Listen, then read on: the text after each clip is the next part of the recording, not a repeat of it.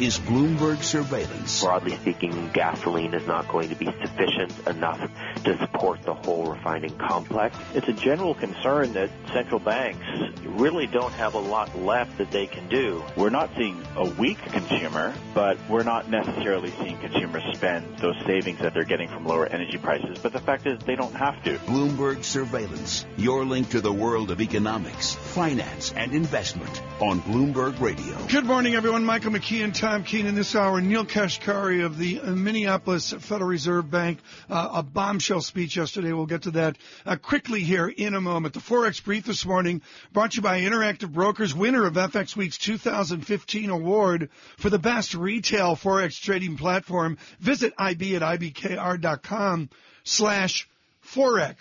Yields higher off of interesting economic data at 8:30 in 15 minutes. We have industrial production. Futures advance up 13, now up 18. Dow futures up 143. And the foreign exchange, the yen weaker, 114.26. Euro churn, dollar strength this morning. We're blaming that on the Minneapolis Fed today. Mexican peso, dollar peso, I've been watching 18.76 on dollar a peso. Mike, I want you to bring in our next guest, but we need to point out that an aerospace engineer wandering into the halls of PhD economics in Minneapolis is the most interesting and twisted mathematics. Well, and, Neel Kashkari's call for breaking up the banks yesterday. David Wessel was there. He runs the group at Brookings who moderated yesterday's event. He says, this isn't what you get from a Goldman Sachs Republican normally. Neel used to work at Goldman. Let's stand it on its head. We obviously want to talk to you about breaking up the banks, but you've been making that case many places over the last 24 hours. Let me ask you about the economy and the markets. You're a former markets guy, so how much attention do you pay to what's going on? Are they signaling something about the economy, or are they reflecting something about the economy? Well, first of all, thanks for having me. It's great to be here. I'm paying attention, like we all are. We don't want to ignore the markets, but we also don't want to be overwhelmed and have that consume all of our discussion. So we pay attention to that. We pay attention to the data that came out this morning. Data's coming out every day. I know you have heard every Fed official say that we're data dependent, and I can tell you the truth. We really are data dependent. We watch all of this. We put it together. We use our best judgments. Harker, Rosengren, Kashkari, over the last couple of days have all said maybe we should just wait a little longer and see what's going on with the economy. Should markets be surprised if you did raise rates in March at this point? Well, I'm not going to forecast what we're going to do. I think that if you look at our statement in January, it said that we're still expecting moderate economic growth. We're still expecting inflation to return to our 2% target over the medium term, and that would suggest, if that happens, gradual increase in interest rates. We don't have a specific timing in mind. We don't have a formula just saying this meeting we're going to raise or that meeting we're not.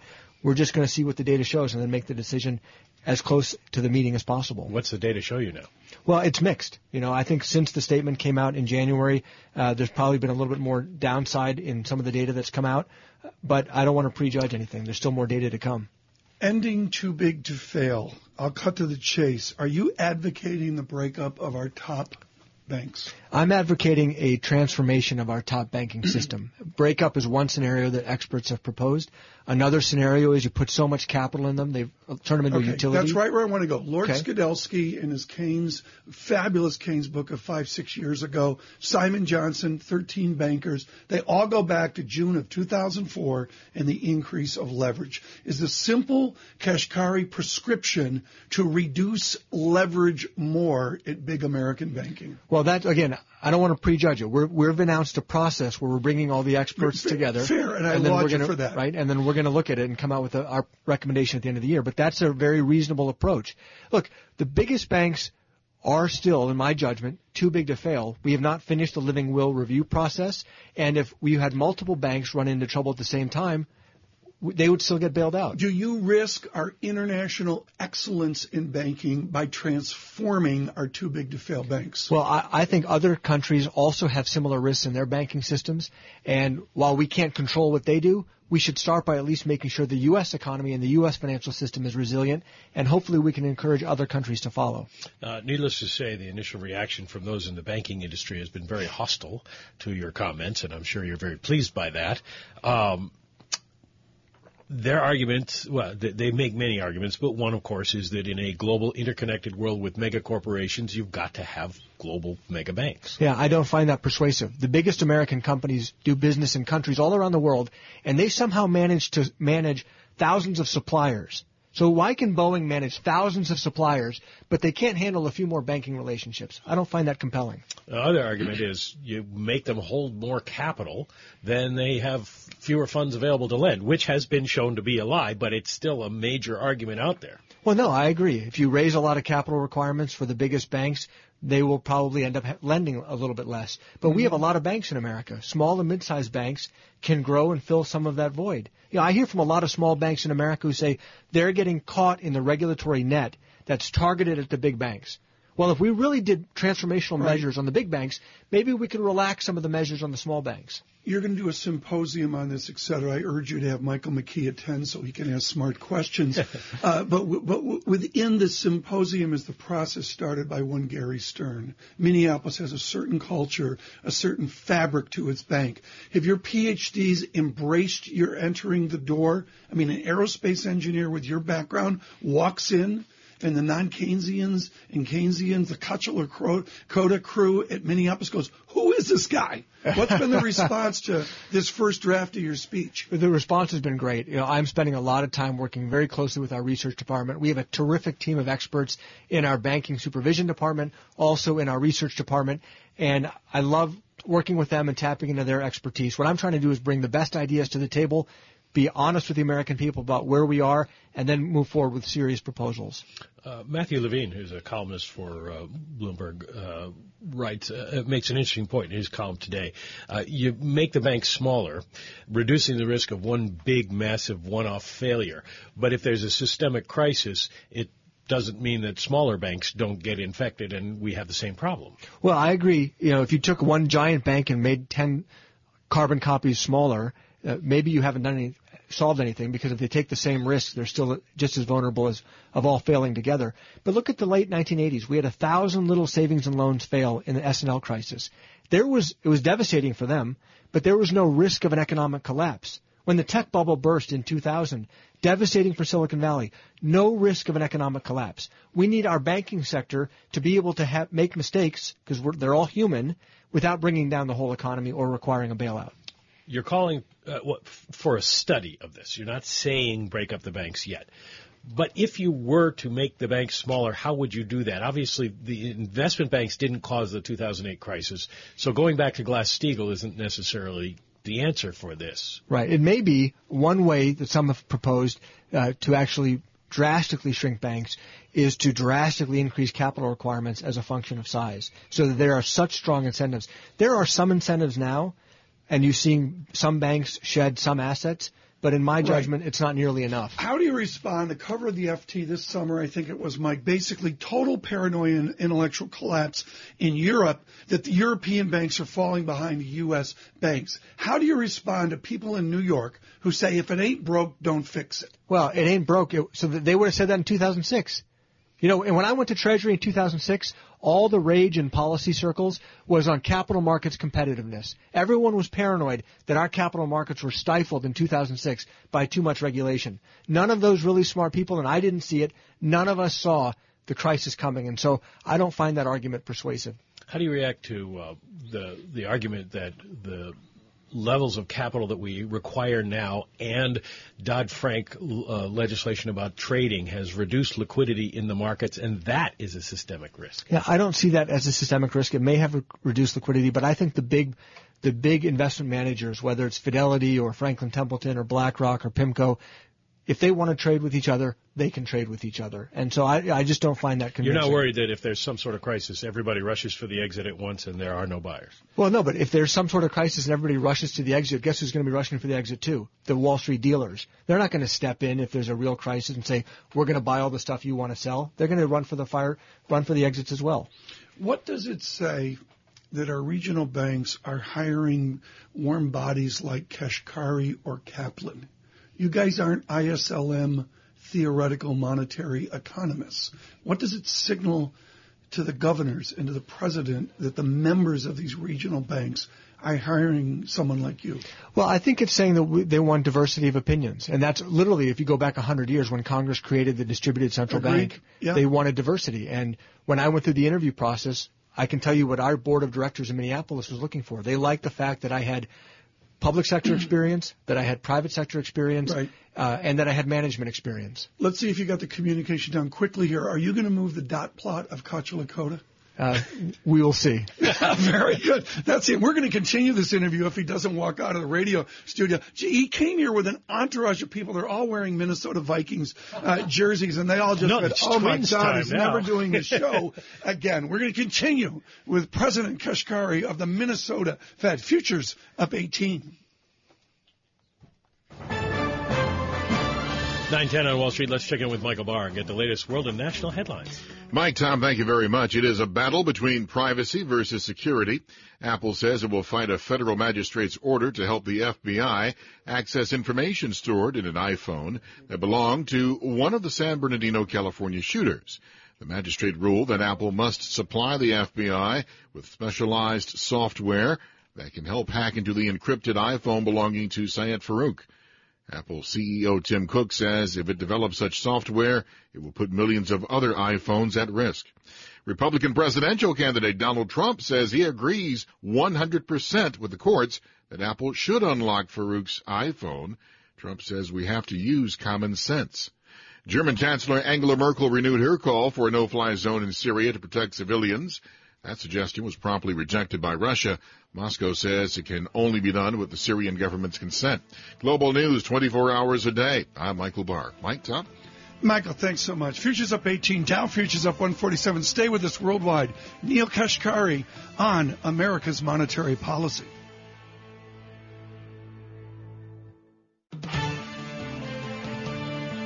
Brought to you by your Mercedes-Benz Tri-State dealer. When it comes to winter elements, put your best four wheels forward with Mercedes-Benz 4MATIC all-wheel drive. Visit your Mercedes-Benz Tri-State dealer for a test drive today.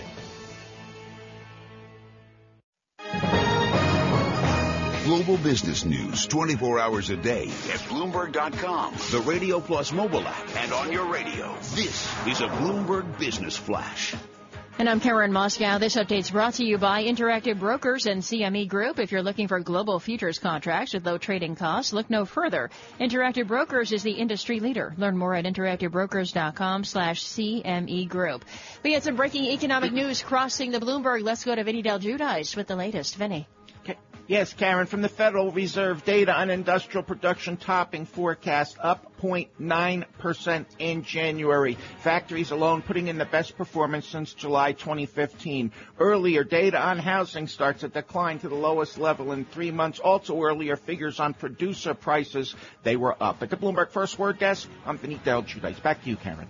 All right, thanks, Vinny. And futures are higher. S&P E-mini futures up 18 points. Dow E-mini futures up 151. NASDAQ E-mini futures up 47. 10-year Treasury down 13.30 seconds. The yield 1.81%.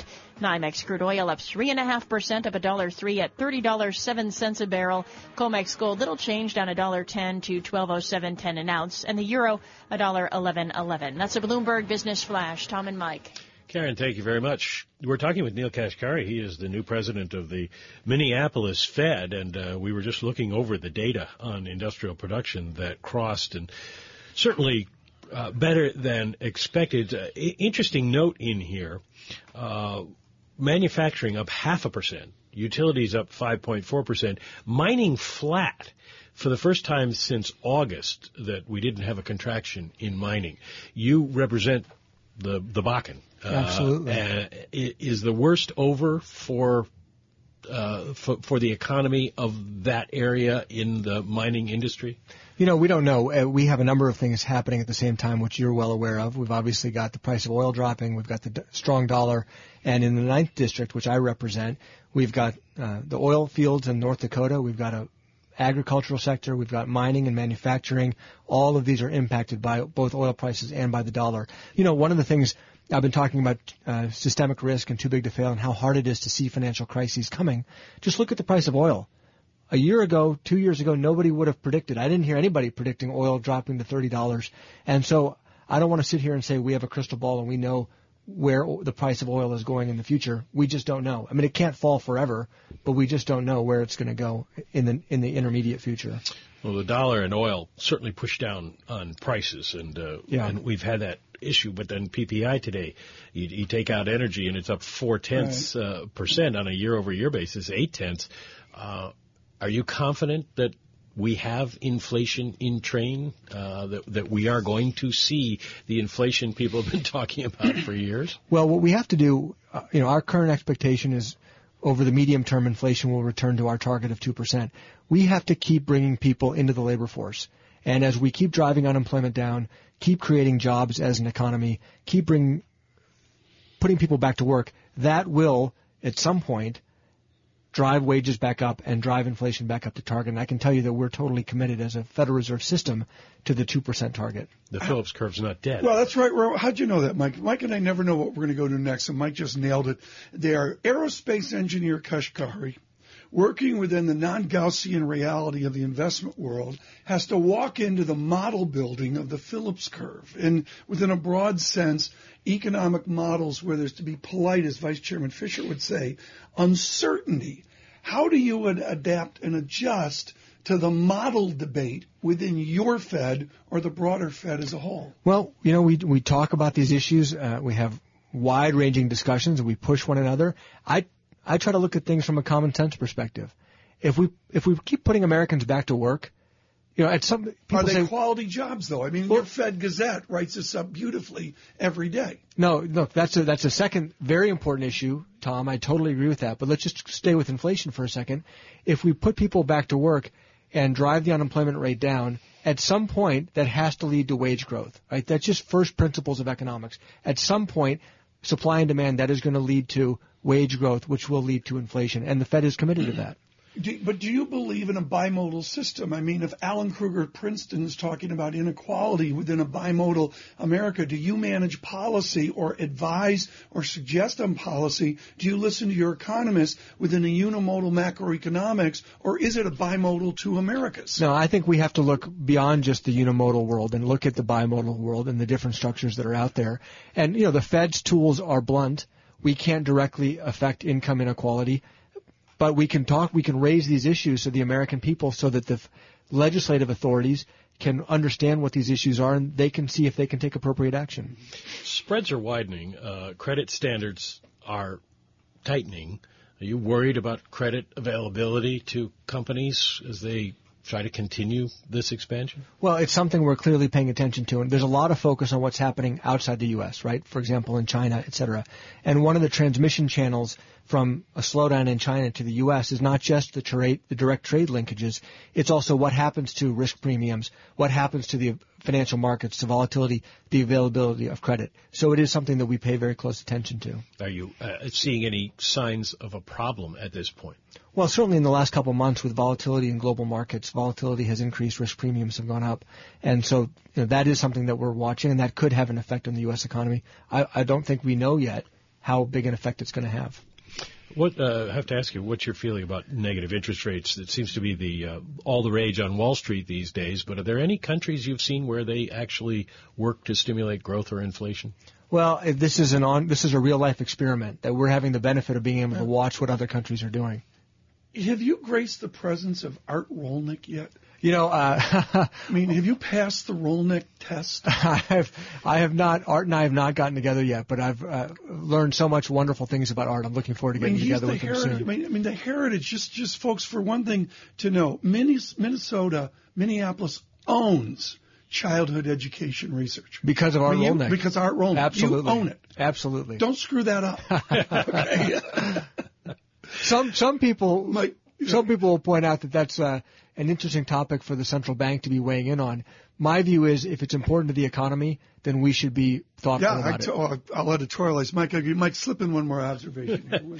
I think we're going to let Neel go here. He has been kind with his time. Neel Kashkari, the president of the Minneapolis Fed. Interesting proposition. We will be We'll come out and attend your hearings, your symposia, when you hold them and see where we go with the banking system from here. Have you talked to Dan Tarullo about all this? I'm looking forward to talking to him soon. Thank you, guys. Really appreciate it. Neel Kashkari, he is the president of the Federal Reserve Bank of Minneapolis. Stay with us. Green on the screen, risk on, futures up 16 worldwide, and in Minnesota, Bloomberg surveillance. We're counting down to the opening bell, brought to you by the refined Jeep Grand Cherokee Overland. It continues to raise the bar with its luxurious interior and legendary 4x4 capability. Drive one at your local Jeep dealer today. Jeep, the official vehicle of Killington Resort.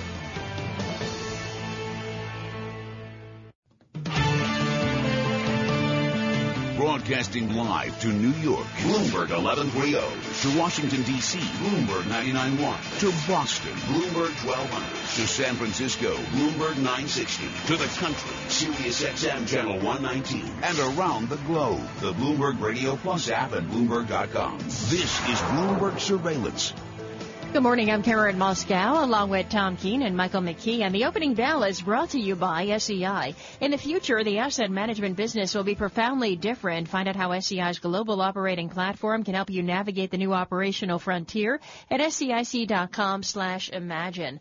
Stocks are higher at the open. The S&P 500 up 0.5% or 10 points to 1905. Dow Jones Industrial Average up 0.4% or 70 points to 16,268. And the Nasdaq's up 0.8% or 35 points to 4470. 10-year Treasury down 11/32. The yield 1.81%. Yield on the 2-year 0.75%.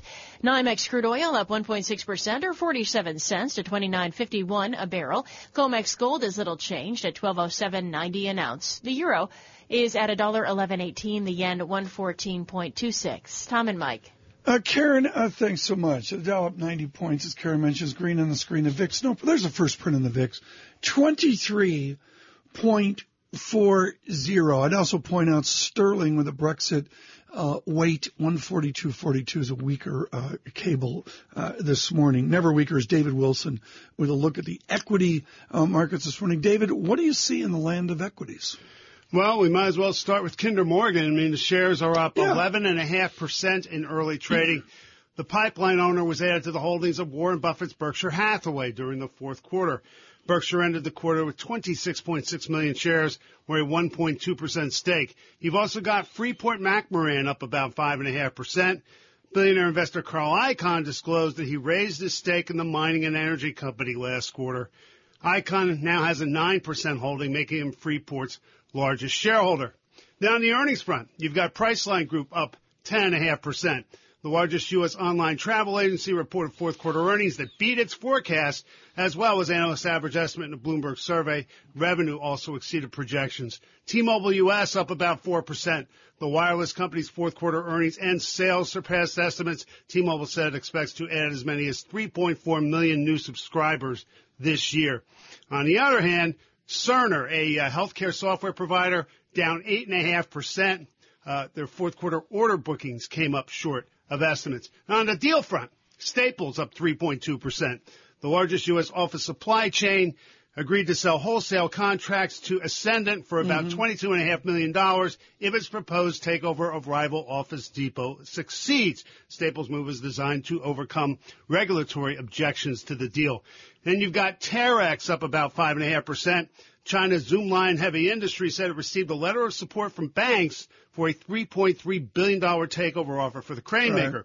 Zoomlion seeking to scuttle Terex's proposed merger with Finland's Konecranes. Two more equity ideas. All right. How about go to bonds? How about Garmin up 8.5%? Yes. The navigation device maker's fourth quarter revenue beat estimates. So did Garmin's sales forecast for this year. And Fossil Group up almost 19%. The watchmaker's fourth quarter earnings topped estimates with the help of new brands and a new website. David Wilson, thank you so much. Lisa Abramowicz with us now as we look at bonds. And it was a $23 billion Tuesday. I mean, we're going to talk about Apple, and I get all that. But it's terrible, high yield. We're all going to die. And then Toyota, IBM, Apple, they all show up, and it's like, what do? Make 5 phone calls? Well, first, let's put this into context, right? I mean, this is the busiest day in 3 weeks for investment-grade bond issuance. So for all intents and purposes, the market was pretty much closed for 3 weeks. Now, suddenly companies are seeing an opening. Suddenly the world doesn't seem like it's about to fall apart, and people are actually starting to sell bonds. I do find it compelling, Tom, to your point. Wasn't the world falling apart, but these guys can just sell whatever they want, can't they? Just stop. I want you to explain how they quote-unquote sell. They literally make 5 phone calls, right? It's not an exaggeration. The banks do not have to work too hard to get this stuff off the books, because realistically, think about how many investors out there internationally, let alone in the U.S., want some yield, want a sense of safety. And if you look at Apple, I mean, think about how much cash they have. Think about, what a fortress balance sheet they seem to have. $70 billion of annual revenue. I mean, this is not exactly a fragile company, and yet it is interesting that the junk universe has gotten so toxic to investors, and yet investment-grade companies are doing just fine. Do you assume dollar for dollar that every bond dollar coming in goes back out within financial engineering to buy back shares, raise dividends? That would be awfully cynical. Would that be a cynical? Cynical has a C, so does Cupertino. The sort of mystic aspects of the bond market Tom is revealing. I actually 100% agree with you, because if you look at the companies that are raising cash through the debt markets right now, it's for general corporate purposes, which is another word for we can do whatever we want, and you guys are just going to deal with it. John, should we do a weighted average cost of capital on Wednesday? Well, let's see, we have 3 listeners left. That would whittle it down to 1. Mike, just as a quick view, weighted average cost 10.9%, equity debt cost 1.3%. What do you need to know? Well, as one trader put it this morning, it's really sad to see Apple issue debt like this when they have all that cash overseas. The fact that our tax code forces them to do that is insane. Well, and it's not just the tax code, right? I mean, yes, this is partly because they don't want to repatriate cash that's stashed overseas, but this is also, to Tom's point, to buy back their shares, to basically pad the pockets of their stockholders. No, Mario Gabelli, take your head off for that. It's not a pad of pockets. It's a return on capital of profit. But is that an appropriate use? That's a debate. I'm not going to answer the debate, but Mr. Gabelli would push against those that think it's bordering on criminal. I don't think it's bordering on criminal. I do think that the idea of borrowing from bondholders in order to pay stockholders feels a little off, because it doesn't necessarily lead to an improvement in the fundamental business prospect of a See how she does that? She's more subtle, Michael. She brings in her beautiful Bloomberg Gadfly article, which you can perceive. I'll put it out on social in a moment. And buried in the bottom of it is the tragedy known as Hewlett-Packard, where the certitude of tech bonds, Michael McKee, evaporated into a higher yield and a lower bond price. I was just looking at that portion of this marvelous... sort of like the King James Bible. I'm sorry, I haven't got the adjectives and adverbs to keep up with Tom here. The King James Bible. You can find it in every hotel. You can find Bloomberg Gadfly. In every hotel. In every hotel. Hopefully they've eradicated We're going to stop right there. Is this is Apple the camel's nose under the tent, or is this just a function of timing that they happen to lead the parade into this larger output of bonds? Well, the question is, can companies that actually need to borrow, that aren't just taking advantage of the fact that yields are still pretty low, are they going to be able to come to market? And really the answer is it remains to be seen.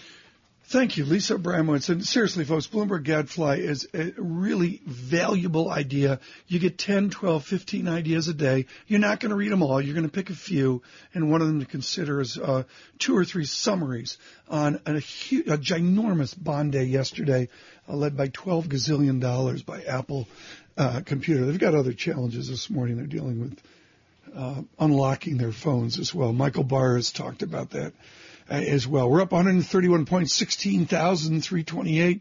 The VIX halfway back to average, 23.49, certainly a complacency over the last 3-4 days. Yen, 114.27, weaker Japanese yen, really beginning to move away from the angst that we saw the last couple of days. Pound sterling showing angst, cable, $1.42.57 weaker. That's a Brexit angle there. as well. West Texas Intermediate 29.68 up 64 cents, and Brent crude 33.15 up a good 98 cents, widening the West Texas Brent spread this morning. This hour of surveillance brought to you by Mazda White Plains. Visit MazdaWhitePlains.com. Here's Michael Barr with the latest news headlines. Mike, Tom, thank you very much. Donald Trump says he agrees 100% with the courts that Apple should help the FBI and unlock an iPhone that belonged to one of the San Bernardino, California shooters. Trump on Fox and Friends says, to think that Apple won't allow us to get into the cell phone, who do they think they are? Apple says if it develops such software, it will put millions of other iPhones at risk. Technology analyst Rob Enderle. It creates a catch-22 for them. They specifically made it so this couldn't happen, and if they are able to force it to happen, then they open all the phones to the same kind of attack, at least by a government-level entity. 4 U.S. F-22 stealth fighters have flown over South Korea today in a clear show of power against North Korea. Passengers on 2 planes at Detroit Metropolitan Airport had a moment. An American Airlines plane clipped a Southwest Airlines plane on the tarmac this morning. A passenger aboard American Airlines Flight 1241 says they were getting in line to be de-iced when the incident occurred. There was debris on the ground, and I turned and looked at everybody because, of course, there's weird noises, and it's not a smooth ride at this point. And I just said, oh, my God, you guys, we are hitting this plane. I'm watching it. We're hitting it. Global news 24 hours a day, powered by our 2,400 journalists and more than 150 news bureaus from around the world. I'm Michael Barr. Mike, Tom? Michael, thanks so much. Curve steepening this morning. The 210 spread, that indicator of, well, some would say potential recession, going the other way with optimism. Stay with us. Only optimism. Bloomberg surveillance.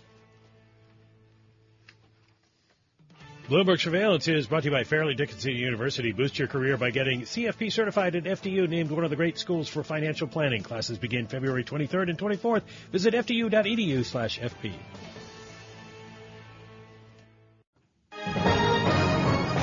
Global business news 24 hours a day at Bloomberg.com, the Radio Plus mobile app, and on your radio. This is a Bloomberg Business Flash. And I'm Karen Moscow. This update's brought to you by National Realty, 30% returns on cash and rented real estate. Find them at nria.net. U.S. and European stocks gaining amid speculation that the recent sell-off was overdone as investors look past losses in Asian markets triggered by a weakening yuan. Crude oil is rising, and we check the markets every 15 minutes throughout the trading day on Bloomberg. S&P 500 up 0.7% or 13 points to 1908. Dow Jones Industrial Average up 0.7% or 110 points to 16,305. Nasdaq's up 0.7% or 31 points to 4466. 10-year Treasury down 11/30 seconds. The yield 1.81%. Yield on the 2-year 0.74%. NYMEX crude oil up 2.4% or 68 cents to $29.73 a barrel. COMEX gold is up 0.3% or $3.80 to $12.1190 an ounce. The euro $1.1135. The yen 114.18. U.S. manufacturing output rising in January by the most since July 2015. The 0.5% advance at factories, which make up 75% of all production, followed a 0.2% decrease the prior month. And Priceline among the best performer in the S&P 500 today. The largest U.S. online travel agent jumping as much as 16%. After reporting fourth quarter earnings that beat analyst estimates, it's now up 10.5%. And that's a Bloomberg Business Flash. Tom and Mike. Thank you, Karen. Well, Tom, how's this for a prediction? Sassan Ghahramani, president of SGH Macro Advisors, sent a note out last Thursday, I believe, saying that within hours he expected there to be an announcement of a peace deal in Syria, a ceasefire, not a peace deal, but a ceasefire, and that would be followed by a Russian-Saudi agreement on oil. Very prescient.